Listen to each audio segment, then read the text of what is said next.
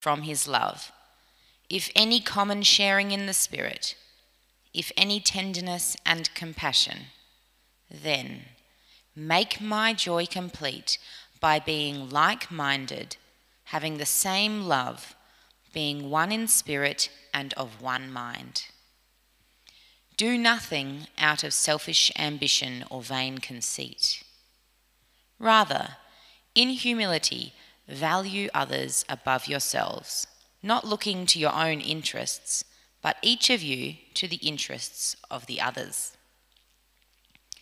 In your relationships with one another, have the same mindset as Christ Jesus, who, being in very nature God, did not consider equality with God something to be used to his own advantage.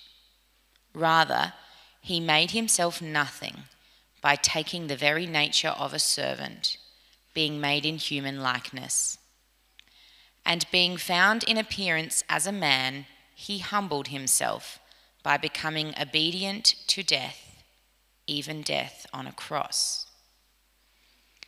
Therefore, God exalted him to the highest place and gave him the name that is above every name, that at the name of Jesus every knee should bow in heaven and on earth and under the earth, and every tongue acknowledge that Jesus Christ is Lord, to the glory of God the Father.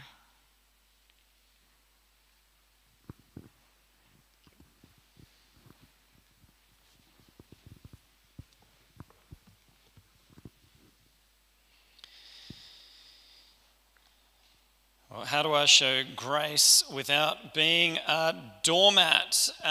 In 2015, I had the great privilege, 2015 feels like another lifetime ago.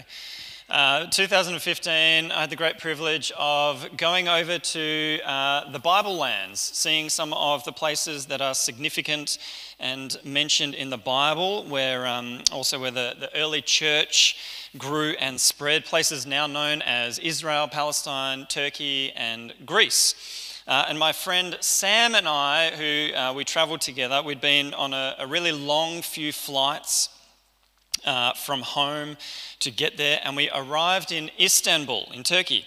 Now, in me telling you this story, it could be anywhere in the world. I have nothing against Turkey or Turkish people. I can imagine this happening when landing in Australia or any other country. You can see this kind of human behaviour everywhere.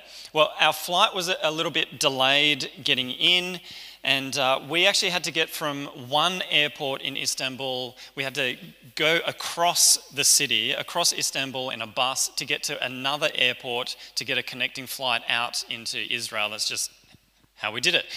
So we're a little bit stressed because we're late and having to do all of that stuff. We're going to be a little bit pressed for time and potentially going to miss our flight. So we're trying to get our luggage as quickly as possible. Then we're sprinting down to get to immigration and passport control, a proper sprint, and because we wanted to get to the line. And we got there, and it wasn't too bad, but immigration, it takes a long time. People get questioned and it just gets held up, and we're like, come on. And anyway, so we felt good about our sprint because then we see the rest of our plane load come in and fill up, and they're like, whoa, that's a massive line. Glad we did that. And then another plane load clearly came in, huge line, like, whoa, good one. And then, so we're coming a few spaces in, and we're like, all right, come on, we're going to get in. And then we see, we're just like looking around, I see from the very back of the line, these two young men, gentlemen, were just waltzing past everyone. So cutting the line of the queue, right? So the thing zigzags around. It's got those bollards with the tape that you pull out and click in. And so sometimes they just like unclick it and move it off and then click it behind them, like the nerve. And then other times they just go under. They just say, excuse me, as though they actually meant get out of my way, like just kind of barging through. And I thought, what is this? And so I've got a couple of seconds, right, before they get to us. So a couple of seconds to think, what am I going to do here? Am I going to stand my ground and actually, say something? Is it the Christian thing to do to say, oh, please, you're clearly in more of an urgent need than me to get through to customs. I can wait. My connecting flight can leave without me, of course. Not a problem. You probably don't, you don't like queues and know you can barge your way through. So please help yourself. Is that the Christian thing to do? Is that what I'm going to do in a few seconds? Or do Sam and I kind of lock arms and create a barrier while we call over security to say, give these ragamuffins a lesson in manners? Do I stick up for myself and not let someone walk all over me like I'm a doormat? I'm going to give you 3 seconds now to talk to the person next to you, decide what are you going to do, because that's about how long I had. Go. What are you going to do? Type it in the chat. What are you going to do?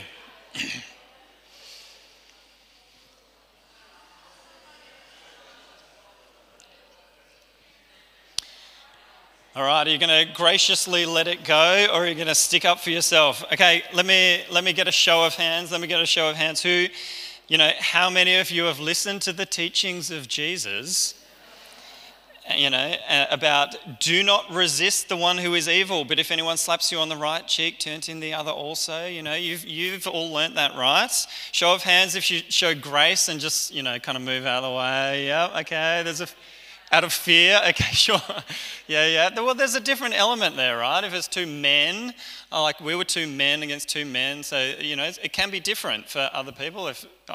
Anyway, okay, so show of hands. Now, is anyone going to admit, show of hands, if you are, going to do something like what I did in that moment? Anyone stick up for yourself? You're going to say, oh, okay, we've got some people who are going to share their opinions. They're good. Well, let me tell you what happened in that moment. I braced myself as they approached, and I said very clearly, this is a queue you can't push through. Are you proud of me? To which they proceeded to basically ignore me, go around, and like on the way past, one of them glances and goes, "Welcome to Turkey," and keeps walking past. Now, it's actually a bit unusual for me to do that. Maybe I was a bit sleep deprived and a bit stressed and, just had this airport sprint. You can ask my wife, Erin, what I would normally do in those circumstances, and I think she'd tell you that I'm usually pretty laid back. Happy to not get into a conflict with a stranger, just let it go and be a bit patient then.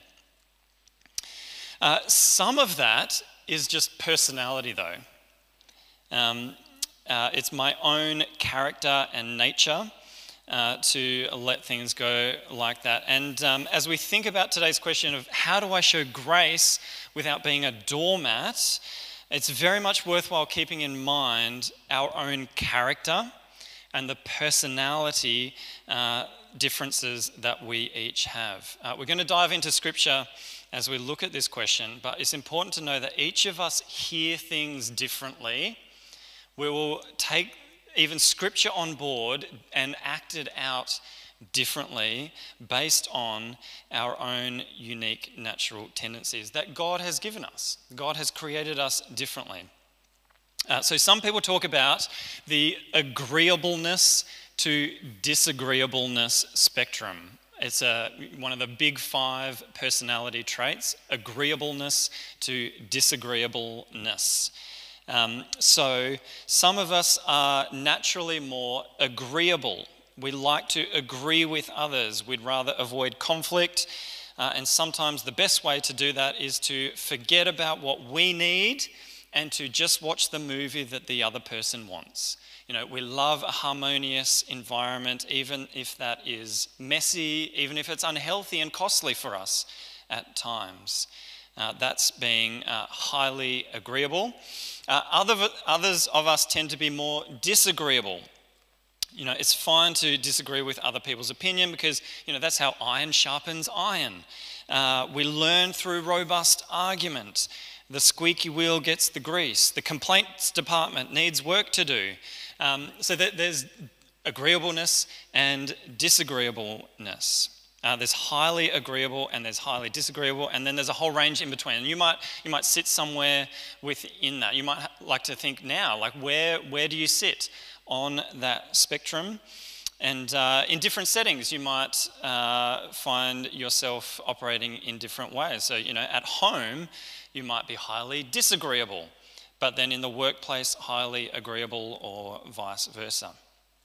So, in answering this question today, I'd like to respond to the question with some follow-up questions, because, Jesus often answered a question with questions, so I'm going to give that a go today. The first question, as we're thinking about showing grace without being a doormat, is, do you think Jesus tells us to be agreeable or disagreeable? Do you think Jesus tells us to be agreeable or disagreeable? If we look at that teaching of Jesus in Matthew's Gospel, but I tell you, do not resist an evil person. If someone slaps you on the right cheek, turn to him the other also. And if anyone would sue you and take your tunic, let him have your cloak as well. If anyone forces you to go 1 mile, go with him 2 miles. Give to the one who begs from you, and do not refuse the one who would borrow from you. Some of us might hear that as an affirmation of agreeableness, an affirmation of our own personality and character traits. I certainly have. Just go along with what other people want from you. Don't stand up for yourself against bullies. Just give and be endlessly gracious. But some of us might hear in Jesus' words some disagreeableness there. If someone strikes you on one cheek and you turn the other to them, they then kind of have to backhand you. You could actually be kind of shaming them a little bit in turning the other cheek. If you give your cloak, or if you go the extra mile, you might be ridiculing the injustice. You might actually be staying in the conflict there. You're not avoiding the conflict. You might actually be heightening what is going on. So is Jesus telling us to be agreeable or disagreeable? Or maybe both, or maybe something else entirely? At times, Jesus really got stuck into people. He had some choice words, particularly for the religious leaders. You brood of vipers, you whitewashed tombs, hypocrites, blind fools. They're not the words of agreeableness at all. But then, he doesn't resist arrest. He doesn't defend himself on trial. And when his hour had come, he seems to turn into Mr. Agreeable. Well, all this to say, I think it's really important to be aware of our own preferences and personalities so that we don't just read the parts of the Bible that we like or that match our character traits. If you tend to be more agreeable, then find those parts of Scripture that kind of indicate things are more disagreeable to grow into maturity. If you are more disagreeable, maybe focus on those parts of Scripture that encourage us to be more agreeable and to put our needs and our wants aside and to care for others. And this is to make sure that our own definition of grace, our definition of grace and hospitality and generosity and love aren't just our personal versions of this, but they're actually God's definitions. Next question that might flow out of this is, does your grace speak? When you show grace, does it actually say something to the other person, and do they hear it? Does your grace speak? A Roman soldier could legally demand anyone aged 12 years or older to carry their gear for a mile. It was Roman law. They could force someone to go a mile. So if you were, and everyone hated this. I mean, the soldiers loved it, but everyone hated this law. So if you were to carry a soldier's gear for a second mile freely, voluntarily, it would be a surprise to the soldier. And you then have a whole mile to walk together and for that soldier to deal with their surprise. The gracious act would speak. It draws attention. It creates a question. Now, of course, the soldier can ignore that question, but it is still provocative grace. Sometimes people say, why did Jesus have to die on a cross for forgiveness? Couldn't God just forgive everyone? Couldn't God just let it go? Couldn't God just say he forgives? Well, costly grace speaks to us in a way that we hear. We hear better when it's demonstrated and it speaks loudly. It strikes us in our hearts. It breaks through. God demonstrated radical grace by becoming nothing, completely subservient. This is what we heard in our Philippians passage. He made himself nothing by taking the very nature of a servant, being made in human likeness and being found in appearance as a man. He humbled himself by becoming obedient to death, even death on a cross. God in Christ showed such ridiculous grace that we can't help but be confronted by it. His grace speaks. If Jesus was a doormat, he was the loudest, most public, and most newsworthy doormat known to humankind. What he suffered was completely unfair. It was an undeserved death, and yet he freely chose to come and serve us, to dive down into the muck and scoop us up from underneath. He made a sacrifice that meant something and said something. Too often, the grace that I show is silent. It doesn't speak when perhaps it could say something. So if we are to imitate Christ, does your grace speak? When you show grace, does it communicate? Do you communicate? Does it raise a question in the other person's mind? Or do they just get what they want and they're enabled in a cycle of bad behaviour? If you don't articulate the cost to you, then off they go none the wiser to the difficulty that they're causing you. I suppose what I could have said to my Turkish friends at the airport is, stop, you are going to make me miss my connecting flight. Stop, you're going to make me miss my connecting flight. I would then have been communicating the cost to me. They would have understood that I was going to bear the burden of their behaviours. Now, these guys, I have no idea whether that would have made any difference whatsoever, but at least I would have then articulated to them the cost I was bearing. You can clearly articulate, this is hurting me because there'll be, whether it's a financial burden, an emotional cost, a physical injury, whatever it is, I'm going to bear that cost. But you need to know that's what is happening. You don't need to hide the cost. Grace doesn't mean you need to hide the cost. God didn't. God didn't hide his cost on the cross. It's something I've had to learn. How can I say something that is clear and firm here, but still gracious and without retribution or retaliation? A related question would be, what choices do you have? Now, a doormat doesn't have much of a choice other than to have dirty feet wiped all over it. It just suffers in silence and can't do anything about it. And grace feels really different when someone is pressuring you or forcing you to give a gift. And particularly if that is done over an extended period of time. That kind of thing feels very different to showing grace freely, out of free choice. That the soldier can demand 1 mile, that mile is going to feel a certain way, but if you then freely give a 2nd mile, that's going to feel different because you are choosing to do that. That 1st mile you might feel like a doormat, but the 2nd mile you have agency and freedom. Now, in lots of circumstances, the grace will feel forced out of you. And I'm sure you have felt that at times. That, the gift of grace doesn't feel like giving a gift anymore. And other people can start seeing that as a weakness to be exploited. This happened very early on for the first disciples of Jesus.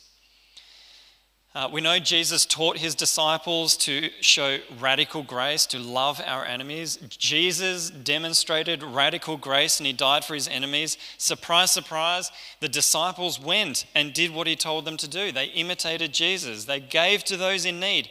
They served others sacrificially. They were painfully generous. They forgave the failings of others. They didn't retaliate. And that had a huge impact on other people. But there were plenty of people who noticed they could take advantage of these generous, gracious Christians. Some people figured out very quickly that if you hang out with a bunch of hard-working, kind, generous, giving people, you can then live a very comfortable, lazy life, bludgeoning off their goodwill. They can easily be enslaved and manipulated, especially by people who like the comfort of being in a church community even. If you go to 2 Thessalonians chapter 3, there we have the Apostle Paul. So 2 Thessalonians chapter 3, the Apostle Paul is teaching the church how to deal with this problem. It's already started. Paul is having to teach the church because this problem arose so early.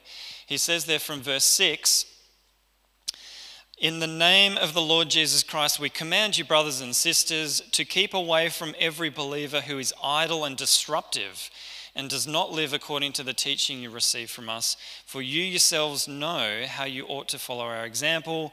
We were not idle when we were with you, nor did we eat anyone's food without paying for it. On the contrary, we worked night and day, laboring and toiling so that we would not be a burden to any of you. We did this not because we do not have the right to such help, but in order to offer ourselves as a model for you to imitate.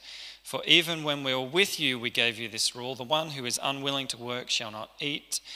We hear that some among you are idle and disruptive. They are not busy, they are busybodies. Such people we command and urge in the Lord Jesus Christ to settle down and earn the food they eat. And as for you, brothers and sisters, never tire of doing what is good." They were already having to teach how to deal with people taking advantage and doormatting Christians, even within the church. Now, keep in mind, this is it's a social context that's very different to our capitalist life here in Australia. But there it speaks of a situation where some people are giving and giving and giving, and the leaders are modeling, themselves as people who give and give and give, and that's the behavior that is meant to be imitated, and it is the teaching that comes from Jesus. But when people take advantage of that in the church, then there are choices to be made. There are choices to be made. Things can change. You don't just have to keep on living in that situation where people take advantage of you. There are boundaries and expectations so that some people aren't being doormatted by others. And sometimes it's the people who know about the Christian faith the most who are the hardest to deal with. There can be serious problems when difficult people hear about how much forgiveness we offer.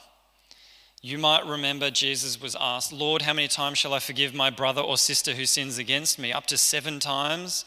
And Jesus answered, "I tell you, not 7 times, but 70 times 7. Like, how many times should you forgive someone who's repeatedly sinning against you, causing you harm? Well, you just got to keep forgiving, right? You've got to keep forgiving. Forgive. When someone knows that, they can use it against you. And it does happen, and it's not okay. All right? It does happen, but it is not okay. Be very careful when someone uses that phrase of Jesus, telling you to forgive, even if it's someone who is humbly and genuinely repenting. Yes, you forgive. Yes, you forgive again. Yes, you forgive again. But it doesn't mean you can't make changes that will stop the cycle of damaging behaviour. If you are stuck in a cycle of someone hurting you and asking for forgiveness, hurting you and asking for forgiveness, hurting you and asking for forgiveness, then that needs to change. Reach out and ask for help from someone you trust. There are choices that you can make. But more broadly speaking, you can be wasting your grace. Narcissists and lazy people and con artists, they all need to hear the gospel just as much as anyone else. But on this side of eternity, we do have limited resources, limited time, limited energy, limited creativity. So take aim with your grace. Take aim with your grace. If someone's not listening, don't keep talking.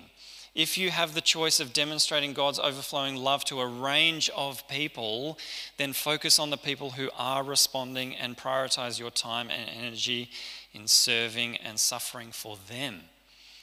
God has an urgent mission for his people to wake up and move and speak. A final question. Who are you when you show grace? Who are you when you show grace? Jesus allowed himself to be doormatted. But did you notice in reading through Philippians 2 that he started in his very nature God before humbling himself, and then it goes on to say, and then exalted to the highest place. In his very nature God, there's the humbling in the middle there, and then exalted to the highest place. The doormat sandwich has 2 slices of glory bread around it. This costly, transformative grace for us, the big story is that Jesus had this incredible identity, not as a doormat, but as in being in very nature God. And then he's honored and praised and glorified for his sacrifice. He served freely and never allowed people to take from him what he was not ready to give. That is Jesus when he showed grace. The doormat sandwich has 2 slices of glory bread. That's Jesus when he showed grace. So what about you? Who are you when you show grace? Have you heard the incredible message of your value and your worth to God? You have been infused with amazing identity given to you from God. So in this life, expect to be used, to be taken advantage of, to suffer. Grace is costly. You don't get a return on investment for this. However, we give out of an identity of an abundance. And it's so easy to cross this line of, I've so often been a doormat in this situation, so often being doormatted, that can become an identity. I am a doormat. It's so easy to cross that line into thinking, I am a doormat. As in, I have so often been doormatted that I no longer see my inherent value as God's image bearer. That's who we are. We are given the image of God to bear to the world. If you feel like you have been doormatted, then please hear this. You are no one's doormat. You are no one's doormat. No one owns you as a doormat. You are sons and daughters of the Most High God. You have been invited to sit at God's heavenly table. You have been called to participate in the divine nature. You participate in the divine nature. You participate in heaven. May you know that incredible identity whenever you show grace. Amen.